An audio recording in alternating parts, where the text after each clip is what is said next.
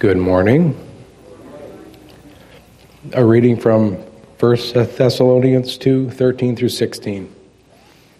And we also thank you, God, continually, because when you received the word of God, which you heard from us, you accepted it not as human words, but as it actually is, the word of God, which is indeed at work in you who believe.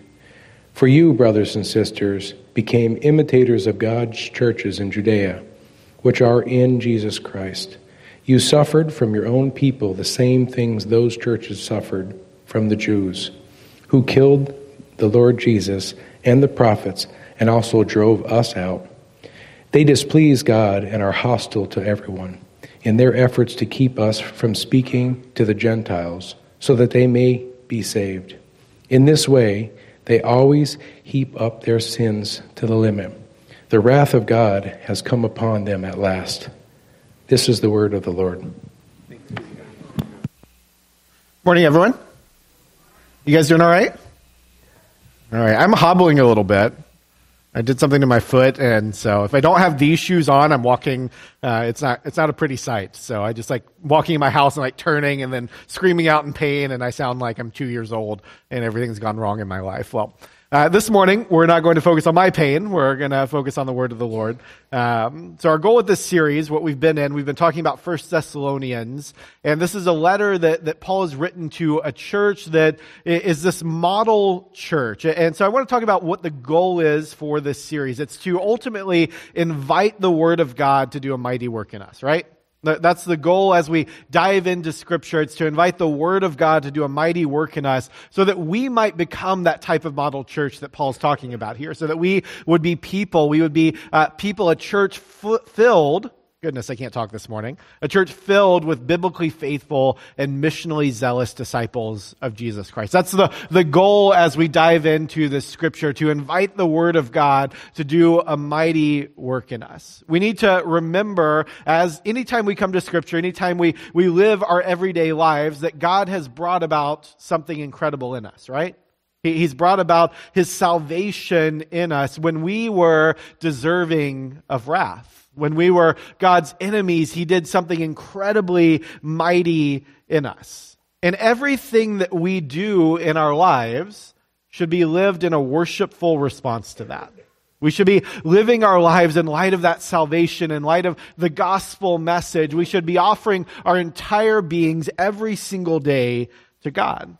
As we've talked about many times, we are saved from our sin and we're saved for mission, but we're also saved to a certain type of life. We're saved to walk in the way of Jesus. And this is really critical for us. It's important for us to remember that Christian isn't just this word that means whatever we want it to believe, but Christian carries this certain connotation to it. In fact, if we look at the book of Acts, the first thing that the Christians are called isn't Christian at all. They're called followers of the way.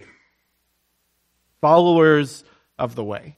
Their lives were marked by being a follower of the way of Jesus. And in other words, they lived in a peculiar type of way. It wasn't just however they wanted to live. They lived peculiar lives marked by following the way of Jesus, based off His teachings and not whatever they wanted it to be.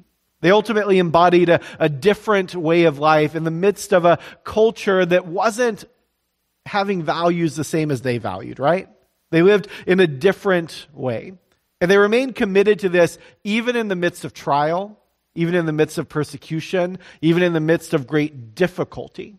This is something that we need to learn. We need to learn from the example of the early church, putting such faith in the gospel message and the transformative work of Jesus that we say, come whatever may. Whatever we face, whatever is going on around us, that we would be rooted and grounded in the way of Jesus, seeking to live for Him in spite of everything else. There's much for us to learn, right? So as we work through our section today, we're going to do that. We're going to learn more about how to be faithful churches in the midst of an unfaithful culture. That's what this scripture is ultimately about today, how to be a faithful church in the midst of an unfaithful culture with many who may oppose our message. Let's pray before we dive in.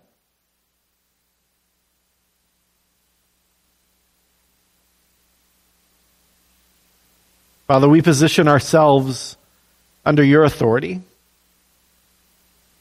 And we hold up your word and we invite it to search our hearts, to teach us, to convict us, to mold us. And we need your truth to sink in. And help us to submit all things to you. May your word do a mighty work in us this morning. In Christ's name, amen. So we're going to break down our section of Scripture today into two smaller sections, and I'm going to break it down a little bit differently than the typical verse structure that we have. So we're going to begin with verses 13 through 14a, which is the first half of verse 14. So let's read that again. And we also thank God continually, because when you received the word of God, which you heard from us, you accepted it not as a human word, but as it actually is, the word of God, which is indeed at work in you who believe. For you, brothers and sisters, became imitators of God's churches in Judea, which are in Christ Jesus. And so as we look at all of Paul's letters, this type of structure is a bit unusual for Paul. Paul doesn't usually give a prayer of thanksgiving at the beginning of the letter and then go into another prayer of thanksgiving halfway through the letter. This is, again, an unusual thing for Paul, but again, this is an unusual church, right? They're a church that's the model church, a church that is full of people that Paul and his associates are always thanking God for. And so it comes up again as Paul is about to give more instruction to this church. He's overflowing with thanksgiving because of what God has done and what this church has done. That they saw God do a mighty work within this church. He's thankful ultimately because the word of God has done something mighty in them. He's thankful because of how the church received and accepted the gospel of the Lord Jesus Christ. This isn't a church that just gave lip service to Jesus, right? They're not a church who said one thing but lived in another way. They were a church that gave their entire lives. When they came to accept the gospel message, they say, we really accept this. Like, not we kind of believe it, but we're still going to dip our toe in over there. I shouldn't do that. I'm going to end up falling if I do that. They're a church that they gave everything to the Lord. They said, this is the word of God. This isn't just a human invention. This is something that's deeper than that, that's more meaningful than that. These were people that recognized, like Peter in John 6, that Jesus has the words of eternal life. That Jesus has the words of eternal life. They're people that have come to believe and to know that Jesus alone is the Holy One of God. This isn't something they just believe in their head, right? It's not something where they say, yeah, I can get behind it logically. This makes sense of the world. They didn't just believe it in their head. It sunk into their innermost being. It was a message that took a hold of them. They experienced it.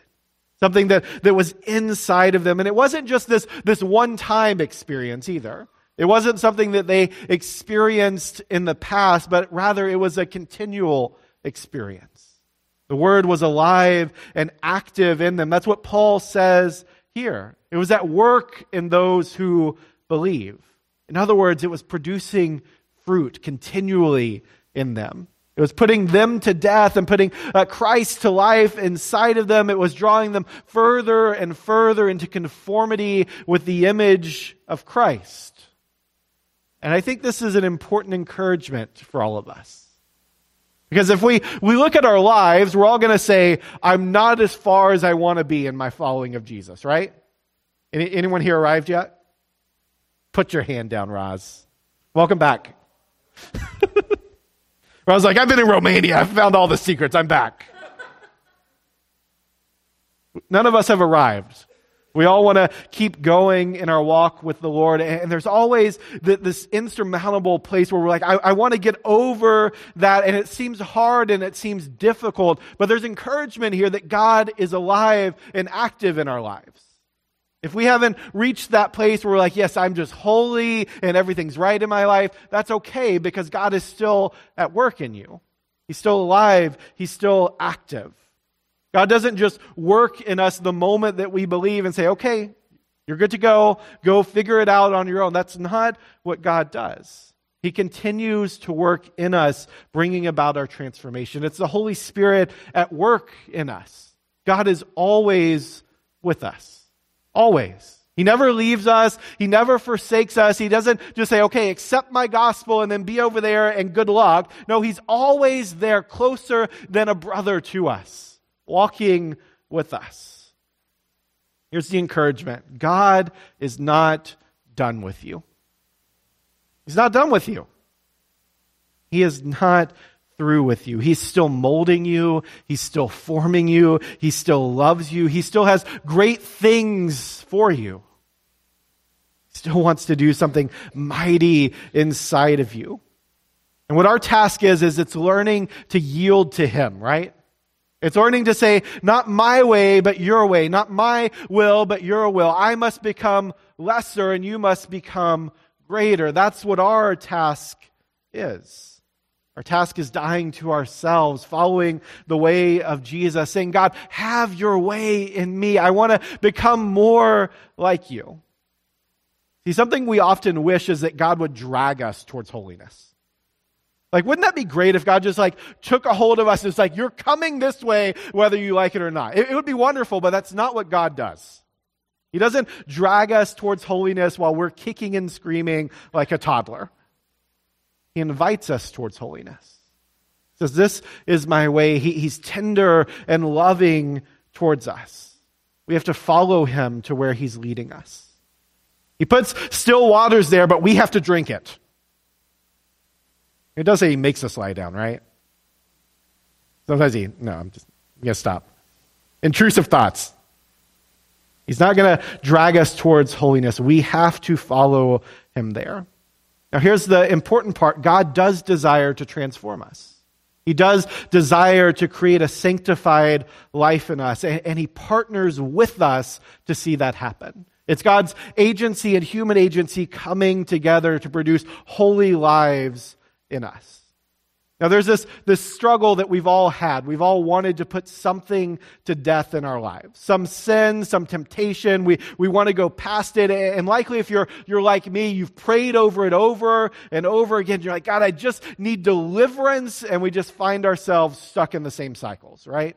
There's a common experience in the Christian life where there's something that we hope to get over, but it's difficult to do it. And we're like, God, why haven't you done this yet? Why haven't you taken this away? Why haven't you delivered me from the sin and this temptation in my life? If God is alive and active, why haven't I seen victory yet, right? Why isn't this working out?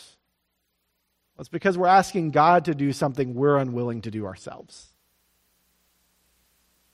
We're asking God to do something that we're unwilling to do ourselves, which is overcoming our sin. Like, God, will you just overcome this? Will you do something? And God's like, yes, I will do it as you obey. As Felicia Masonheimer says, the strength comes as you obey. It's something Brooke shared, and I had to text her this morning. I'm like, did I get that quote right? Yes. The strength comes as you obey. God will empower you and transform your inner person, but you still have to choose to walk in that transformation. He's not going to drag you towards it. You have to choose to walk in that transformation, to root your minds in the new life, not the old life. Not in the flesh, but in the Spirit. To root yourself in the gospel message like the church is doing in Thessalonica, to say, this is the way I'm going to walk in. I'm not going to depart from it. The gospel is true. I believe it wholeheartedly. This is what rules my life. Not sin, not struggle, not anything else. We must be a people who find our joy in our meeting and our life in God, not in the things that separate us from God. Not in all the other things. We need to root ourselves in Christ Jesus. All right, let's move on. So Paul mentions that the Thessalonians became imitators of God's churches in Judea who are also in Christ. Now, Paul is doing a couple of things here. Again, he's talking to a church that maybe have had some difficulty and some trials and some tribulations, people telling them that, hey, you're not really with God. You're not part of the family of God. And so again, he's situating them as part of God's family. He's saying that you guys are not alone. You're part of the larger universal church. This isn't a church that is lone rangers. They're intimately connected to all God's people. That's one thing that Paul is doing here, but he's also talking about their kinship of experience. He's saying that you all have experienced the exact same thing that all the other churches are experiencing. The difficulties that you're facing aren't unique to you. In fact, you're becoming imitators of all God's churches that are having difficulty in the same way. These are people who have sought to imitate Christ, becoming like him in all their ways. Like, we're going to follow Jesus even when everyone else is against me, and they face difficulty for that. They become imitators of Christ, like Paul had already talked about earlier in this letter. And this is the normative practice for those who are in Christ. Become imitators of Christ. God has called all Christians into imitation. It's called all Christians into imitation. That word imitation is the word that we would traditionally know as discipleship. This imitation or this discipleship, becoming a follower of Jesus, meaning we actually follow him, is something that's necessary for our spiritual maturity. And without it, we actually risk going astray. We risk turning aside from Christ. And what I want to do now is I want to connect this back to where Paul mentions that the church received and accepted the gospel as the word of God. Now, if you're paying attention to this, the word accepted and received, it's very reminiscent to something Jesus actually says himself when he's talking about the parable of the sower. And we talked about this late last year as we went through the parable of the sower. Jesus is giving this example of the word of God going forth and it producing different results based off the type of soil. You all remember that, right? So I want to read a portion of that to us to help us connect all of this. Mark 4:16-20. Jesus is explaining the parable and he says, "Others, like seed sown on rocky places, they hear the word and at once receive it with joy. But since they have no root, they last only a short time. When trouble or persecution comes because of the word, they quickly fall away. Still others, like seed sown among thorns, they hear the word, but the worries of this life, the deceitfulness of wealth, and the desires for other things come in and choke the word, making it unfruitful. Others, like seed sown on good soil, hear the word, accept it, and produce a crop, some 30, some 60, some 100 times what was sown." This is a church that didn't just receive the word and then quickly go astray when persecution comes to them. No, this is a church who receives the word, accepts the word, allows it to do a mighty work in them, and it produces fruit, produces a crop. This is a church that has been rooted and grounded in Jesus. They don't fall away. They don't go a different way. They become like Christ, even in suffering. They put on the way of Jesus. They bear reproach for the name of Jesus, becoming like him in all things. This is a church that has cultivated the soil of their hearts. They've rid it of rocks and weeds and thorns, all of that hinders our development into mature disciples of Jesus. They've done the hard work of cultivation so that the word of God might grow unencumbered in their lives. They've rid themselves of everything else so that nothing can choke out the word of God. They've rooted themselves in that. And this is the hallmark of a true disciple of Jesus. The hallmark of a disciple of Jesus, those who are willing to root themselves in the gospel and say, "On Christ I stand and nothing else. And no matter what comes my way, I'm still rooted here in Christ." The hallmark of true disciples. Put ourselves in Christ to rid ourselves of everything else. This was a characteristic that marked the early church. one that marked the early church. Everywhere you go, there were people that were expected to follow the way of Jesus and to really follow him, no matter what comes their way. Persecution, trials, difficulty, pain was expected of the early church. But sadly, somehow we've seen it as optional. Like, I'm going to follow Jesus. I'm going to follow his ways. I'm going to go after him until things get hard.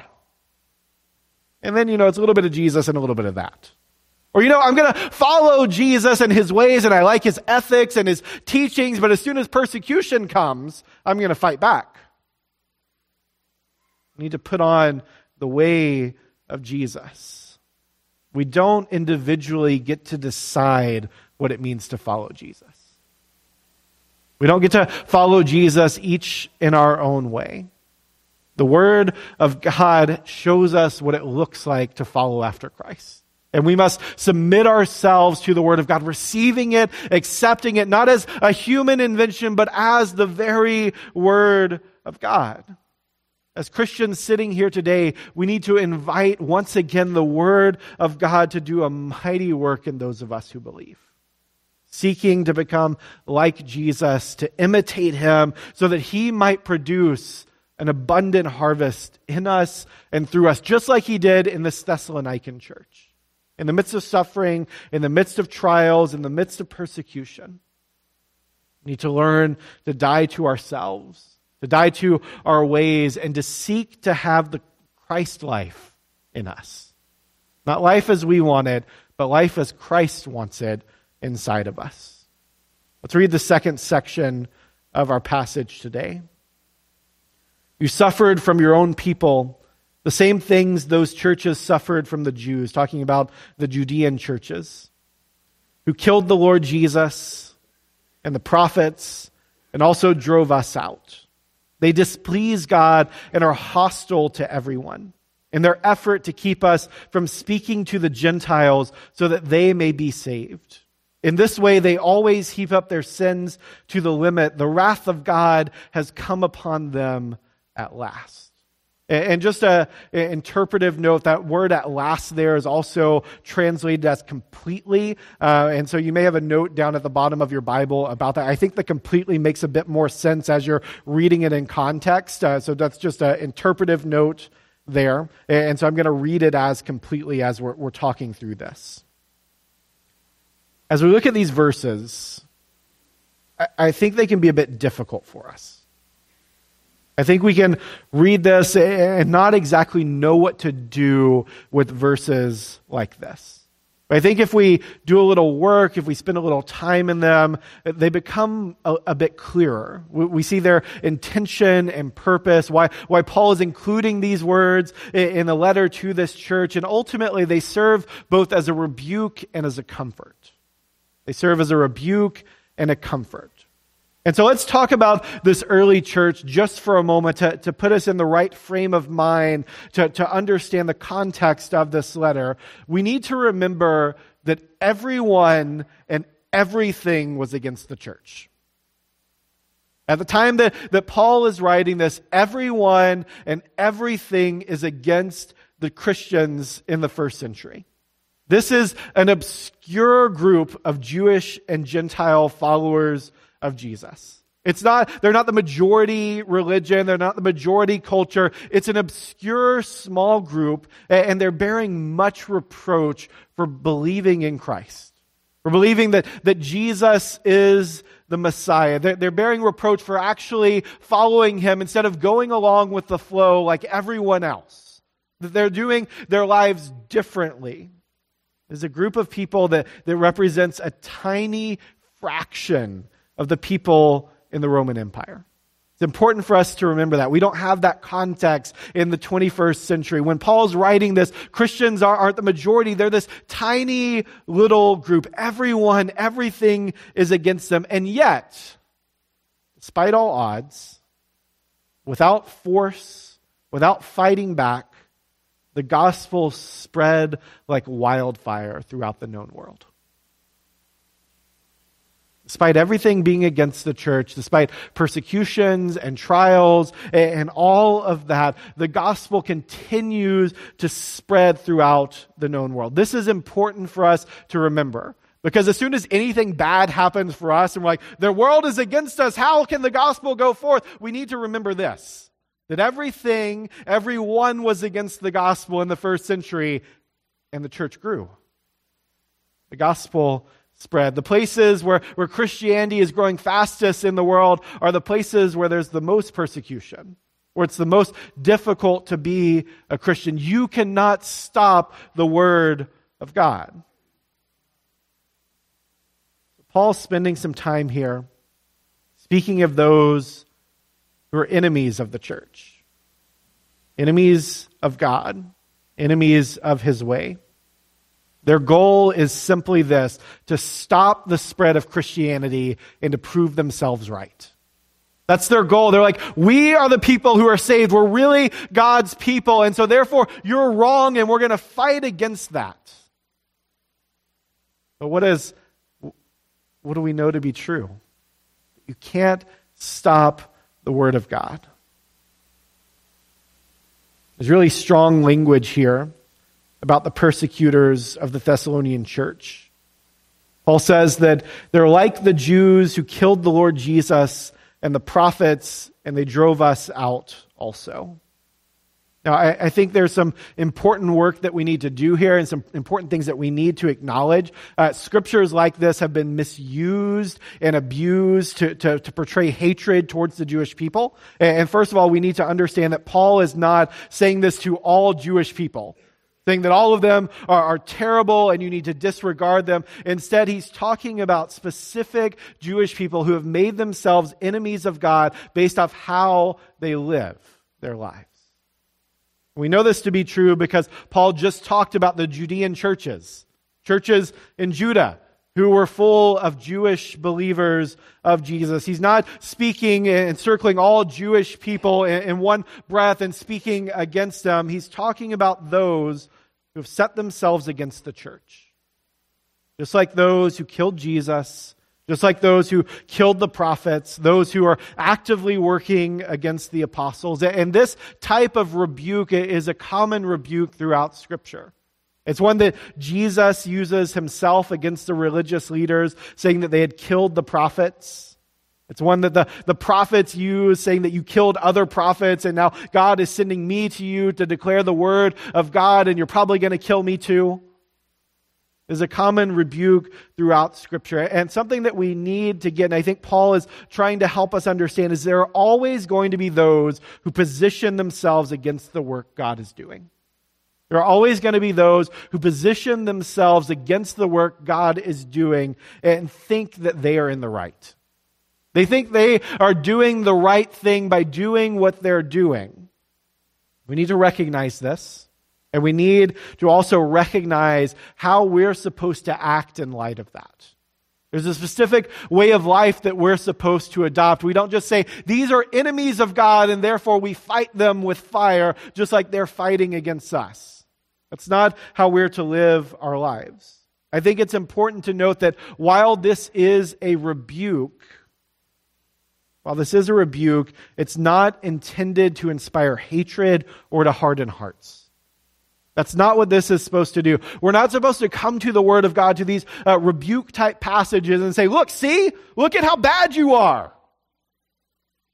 That shouldn't be what happens inside of. If it does, we need to pray for ourselves. That should never be our intention with the Word of God, to whack people with it. It's not the goal here. What does Jesus do in the Sermon on the Mount? Calls his followers to pray for those who persecute them. Man, that's hard. That's really difficult to do. I don't want to do that. It's not something that comes natural to us. Our sin nature says, no, vengeance. I don't want to pray for these people. I want to destroy them. I want the wrath of God, the fury of God to fall upon them. Jesus calls us to pray for those who persecute us. those who revile, those who insult us. Jesus calls us to love our enemies. Yikes.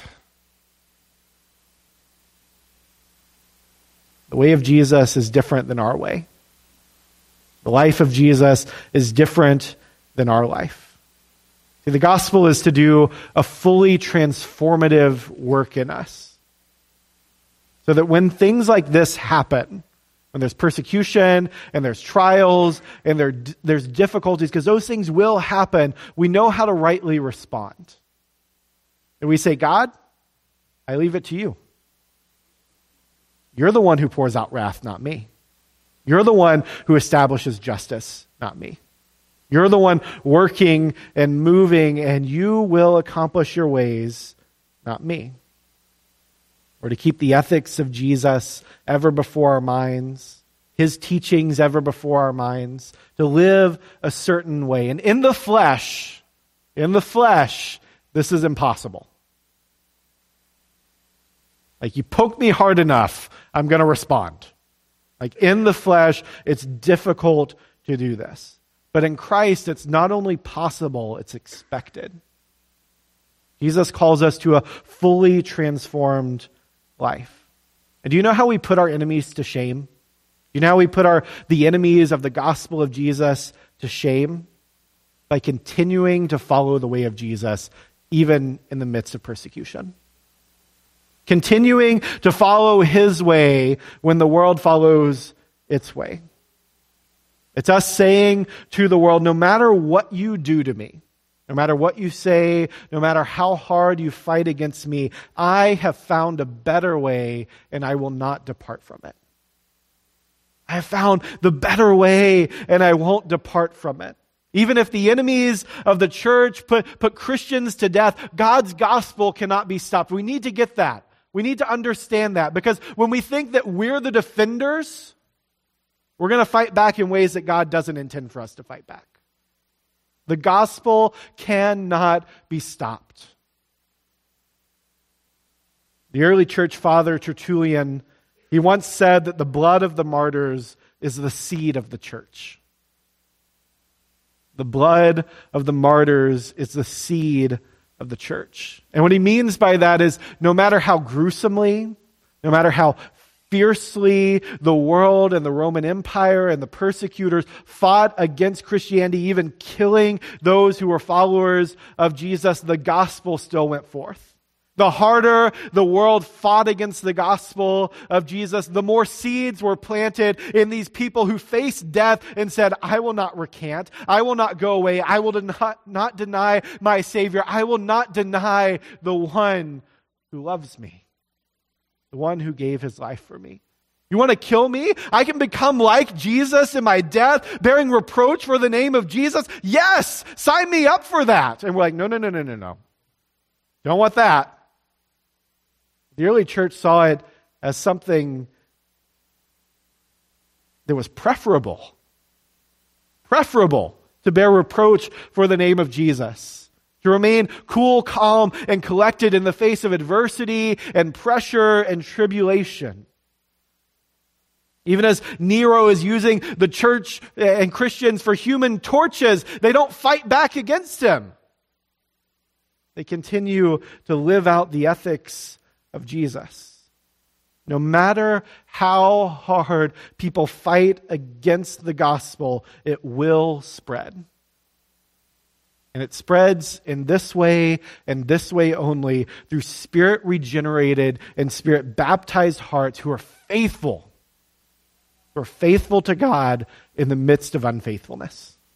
Faithful to God in the midst of the unfaithfulness of the world. That is how Christianity spreads. Now, let's talk a bit more about those who do the persecuting. It's important for us to talk about that because Paul is talking about them. How does God relate to them? How does God relate to those who have set themselves as enemies of the church? Well, those who persecute the church ultimately show themselves not to just be enemies of the church, but to be enemies of God. God cannot be mocked. He has set a way of justice. He has enacted a law, and he cannot be mocked. This rebuke in 1 Thessalonians of those who wage war against the gospel very clearly states that it is these people who will receive the wrath of God. Those who live as enemies of God will receive the wrath of God. They will experience hell, eternal separation from God. It's not a reality that we like to talk about. Not a reality that we like to think about. We don't like to think of God as wrathful. But God being loving and God being wrathful, they're not two different things that are at odds with one another. They're both true. Because God is love, he is also a God of wrath. Because he loves fiercely, he is a God of wrath. Because he has set a way. He says, walk in this way. He's given us the way to walk in, and those who position themselves against that are saying, God, I don't care about your way. I'll live for myself instead of you. Because God is a God of justice, he is a God of wrath. God will avenge evil. That is something that we should hang our hats on. God will avenge evil. He will establish perfect justice in the entire world. Those who currently war against the way of God, those who live in ways contrary to the way of God, they will ultimately be defeated. God will establish perfect peace. His perfect garden city that he intended in the beginning will be fully established through the entire earth. So this provides some comfort to us in kind of a weird way. Because what it provides comfort to us as is it helps us to know that because that is what God will do, we don't have to fight back. Because God will establish justice and he will pour out his wrath, we don't have to pour out our wrath. Well, how many times should we forgive them? Even 7 times, Lord? How about 70 times 7? So I'll let Rob do the math for me. It's a lot. He's called us to a certain way of life, to trust him, not to trust ourselves, not to trust our ways. This is the comfort that goes along with the rebuke. Paul is reminding the church that God is not unmoved by what they're going through. God sees the evil, he sees those who live contrary, and he's not unmoved by them, up there being like, oh, yep, that's happening. Wish I could do something about it. He will do something about it. That's something we can hang our hats on. Our God is a God of justice. And all of his enemies will receive in time his wrath completely. The wages of sin is death. The wages of sin is separation from God. The wages of sin is hell and wrath. There's something that we need to remember here. I think there's 2 different sides. I'll get to that in just a second. There's 2 different sides of us. Some of us are really like, yes, wrath is coming. Vengeance is the Lord's. And we're excited about that. And then there's other of us who are like, man, I don't know about this wrath thing. Right? It's difficult for me to believe in a God of wrath. It's difficult for me to believe in a God who's loving, but will also do that. And so I think there's probably in this room those who are split on that. They're like, yes, vengeance. And some of you are like, I don't know about vengeance. And that's okay for us to admit that. It's okay for us to admit that there are things in the Bible that make us uneasy. But I think I can provide some comfort and some truth to both groups of people here. God will pour out his wrath. He will establish justice. There's a day that he has set aside for judging the earth. And those who are in Christ Jesus will receive eternal life. Those who are not in Christ Jesus, based off their sins and what they have done, their rejection of God and his ways, will receive eternal death. They will receive his wrath. But in the meantime, right now, there's always room for repentance. There's always room for repentance. Like, well, I don't know, Pastor. This is Paul's talking really strongly about these people, right? He's talking about these Jewish people who killed the Lord Jesus and the prophets and who have set themselves against the church. Oh, wait, who else does that remind us of? It reminds us of Paul. Paul is writing this. Paul was this person. Paul was the one who is killing Christians and setting himself against the church, setting himself against the way of God, fighting against the gospel of Jesus. He's the very person that he's now describing in this section. This was Paul. He's someone who had heaped up his sin to the max, imprisoning and taking part in the killing of Christians. He was deserving of wrath. He was deserving of wrath, but the gospel of our Lord Jesus proved itself to be true, even for the chief of sinners, as Paul describes himself. Even for a man so far gone as Paul, the gospel proved itself to be true. There is no heart that is too hardened for the gospel.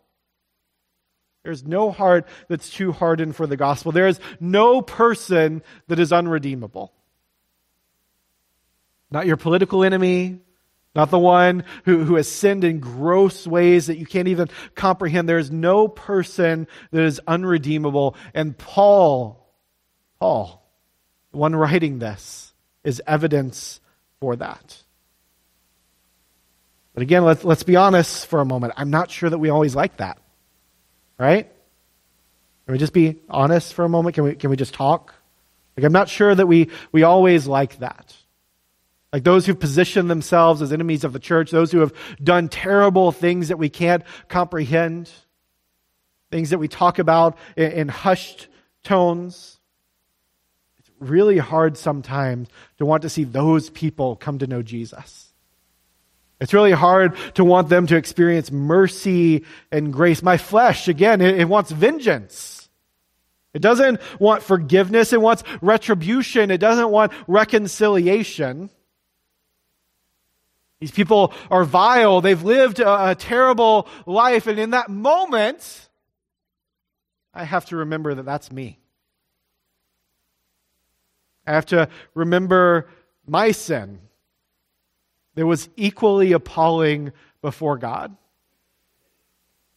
have to remember my sin that I heaped up to the max that was deserving of God's wrath. I have to remember that God was willing to save me in spite of my sin. Not because I was righteous, not because I was good, not because I did the right things. He saved me in spite of my sin. Jesus took on the wrath that I deserve. He bore the wrath that we deserved upon the cross. He died in our place. He traded his life for ours. Like we can read this passage and we can be like, yeah, we want people to see God, but what about justice? Jesus is the justice. He took our place. He bore our sins. He took the wrath that we deserved. There's justice because of Jesus.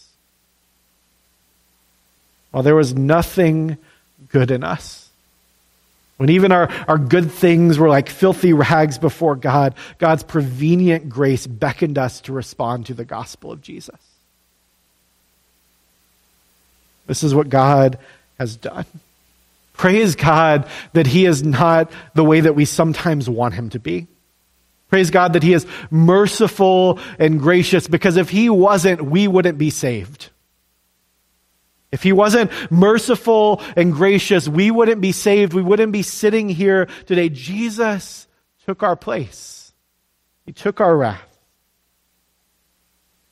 All who trust in Him have forgiveness. And we can say it's not fair, and that's right. It's not fair. It's grace. We're not getting what we deserve. That's mercy, and we're getting something far better. That's grace. We've all sinned. We've all fallen short.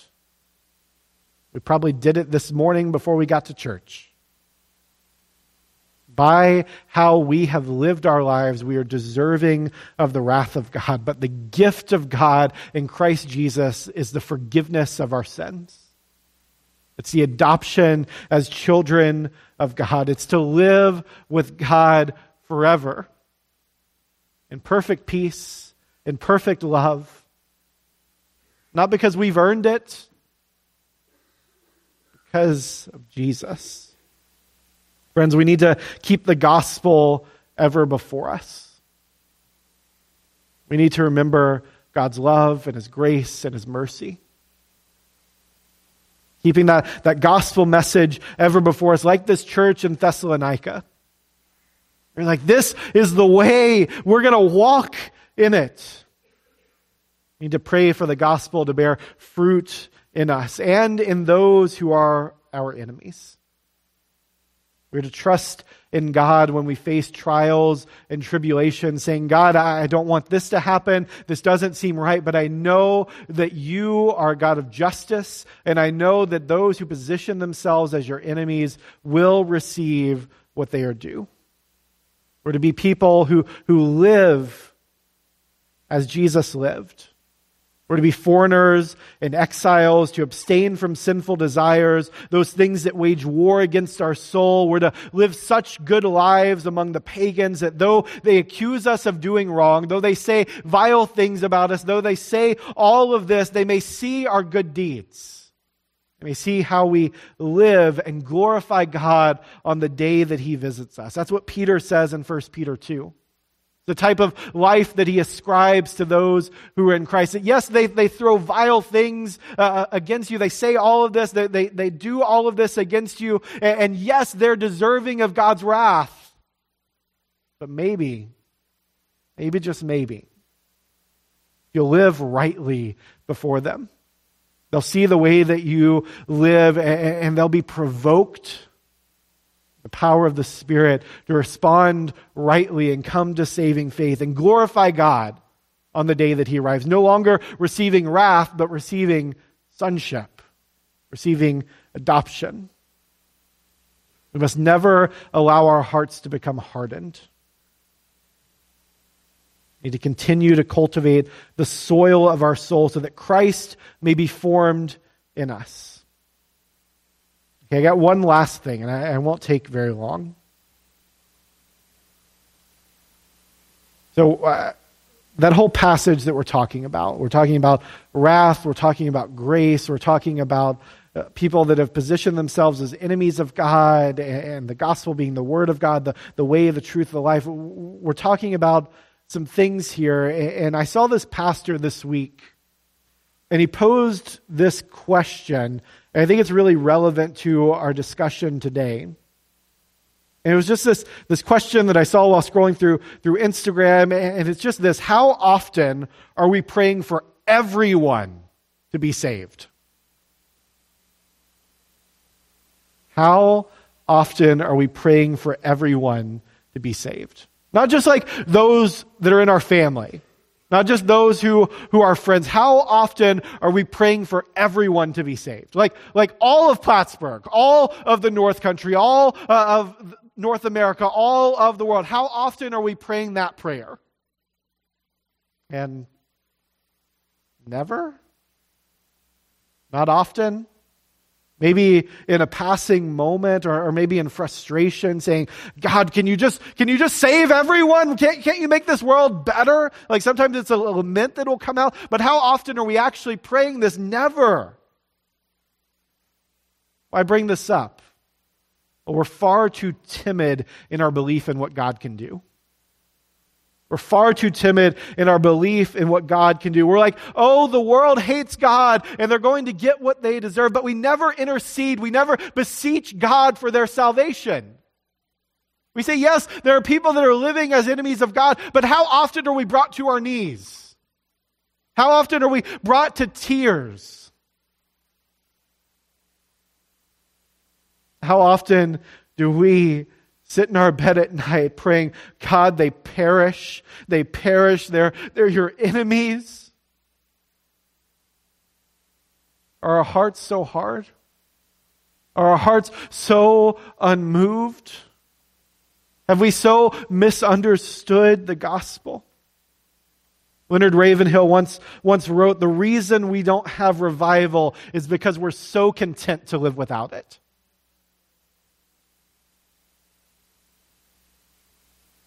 So content to live without it. We have a business as usual mentality that this is the way things are. And there are those who live this way and there's nothing really we can do about it. Well, God saved us, didn't He? God saved us, didn't He? Can't He save them? Can't He pour out His grace and His mercy and His love? May we not be a people who are willing to stay in the status quo. May we not be a people who say, yeah, they're going to get what they deserve. May we be a people who beseech the throne of God, saying, God, would you save them? Would you show me how to live, O Lord, that they may come to know you? Will you give me the words to say so that they may come to know you? Even though they reject me, even though they hurl insults about me, may I be a person who contends for the gospel to go forth. May we be a people who say, you can hate me, you can persecute me, you can threaten to kill me, but I will still love you. And I will still seek for you to be reconciled to Jesus. May we be a church who contends for our community and world to develop a transformational relationship with Jesus. Like, is that just words that we say? Is that just a vision that we have come out of our mouth? Or is it something that we really want to see happen? Like, if it's just words and you're just like, yeah, I hope that someday maybe these people will have a transformational relationship, but I don't really want to do anything. If that's your heart, man, it's not God's heart. God desires for all people to be saved.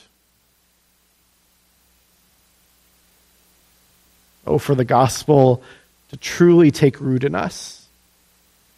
Oh, for the heart of God to be manifest in us.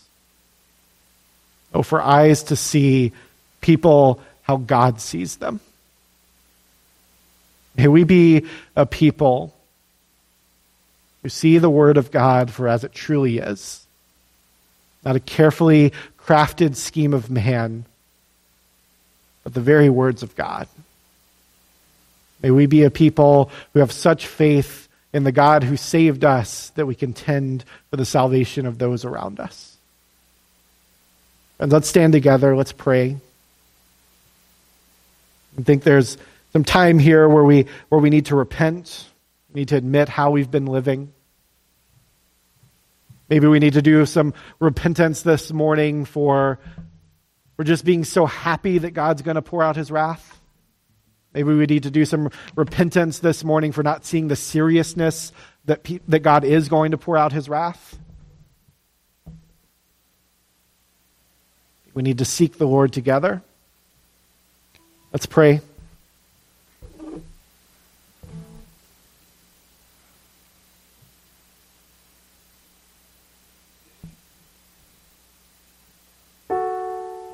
How we thank you. We thank you that while we were sinners, while we were dead in our trespasses, while we were your enemies, choosing to live our lives under our lordship, you saved us. Not because we deserved it, oh Lord, you know we didn't deserve it. But you saved us because of your great love. Because of your desire to see your creation renewed. Though we continually spat in your face, you continued to bear with us.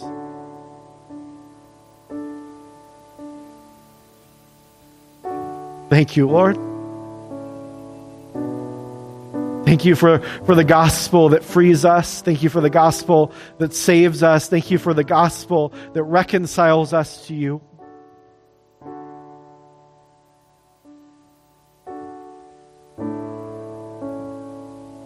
God, help us to become truly like you. Help us to experience the transformed life. Help us to become imitators of you. And we live in a world that's against you. We live in a world that lives contrary to you. We live in a time, in a place where people want us to shut up. People want to silence the gospel going forth. We live in a time when many live as enemies of you, O Lord. And we recognize that you will pour out justice.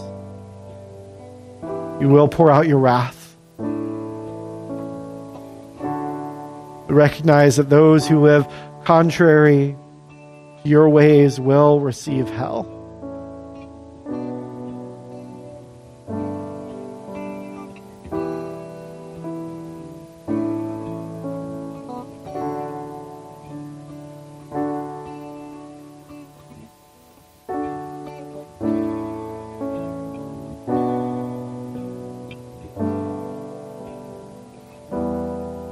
How we ask for you to do a new work in us.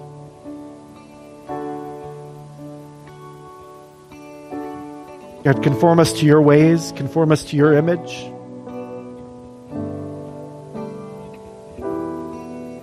Help us to have faith for those who live as your enemies.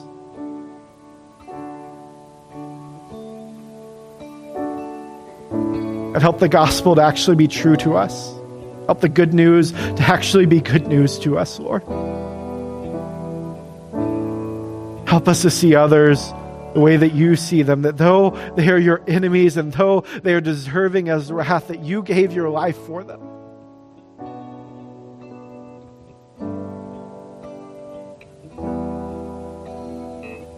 How we ask for the salvation of the people of Plattsburgh, the people of the North Country. For all of them, Lord.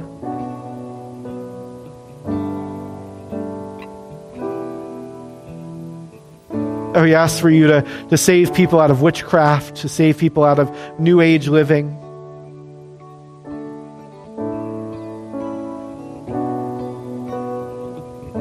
We ask you to save people out of secular humanism. How we believe that you can do it. And if we don't, help our unbelief, Lord. Help us to not be satisfied with this life as we know it.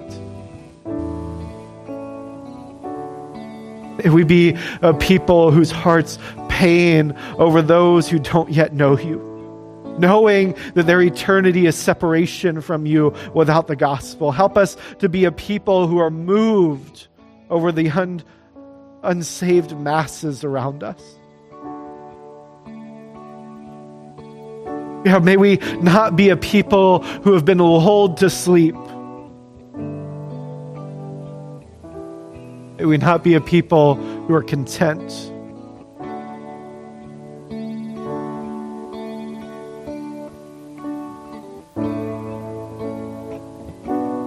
The world around us perishes, Lord.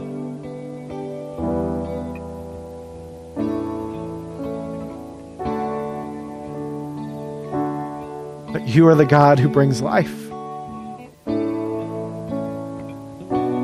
You're the God who does a new thing. You're a God who sees the valley of dry bones and says, I can make them live again.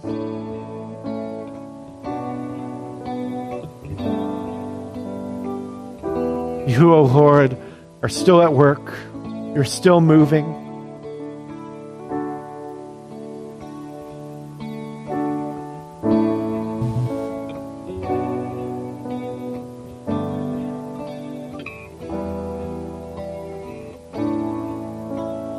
In Christ's name that we pray.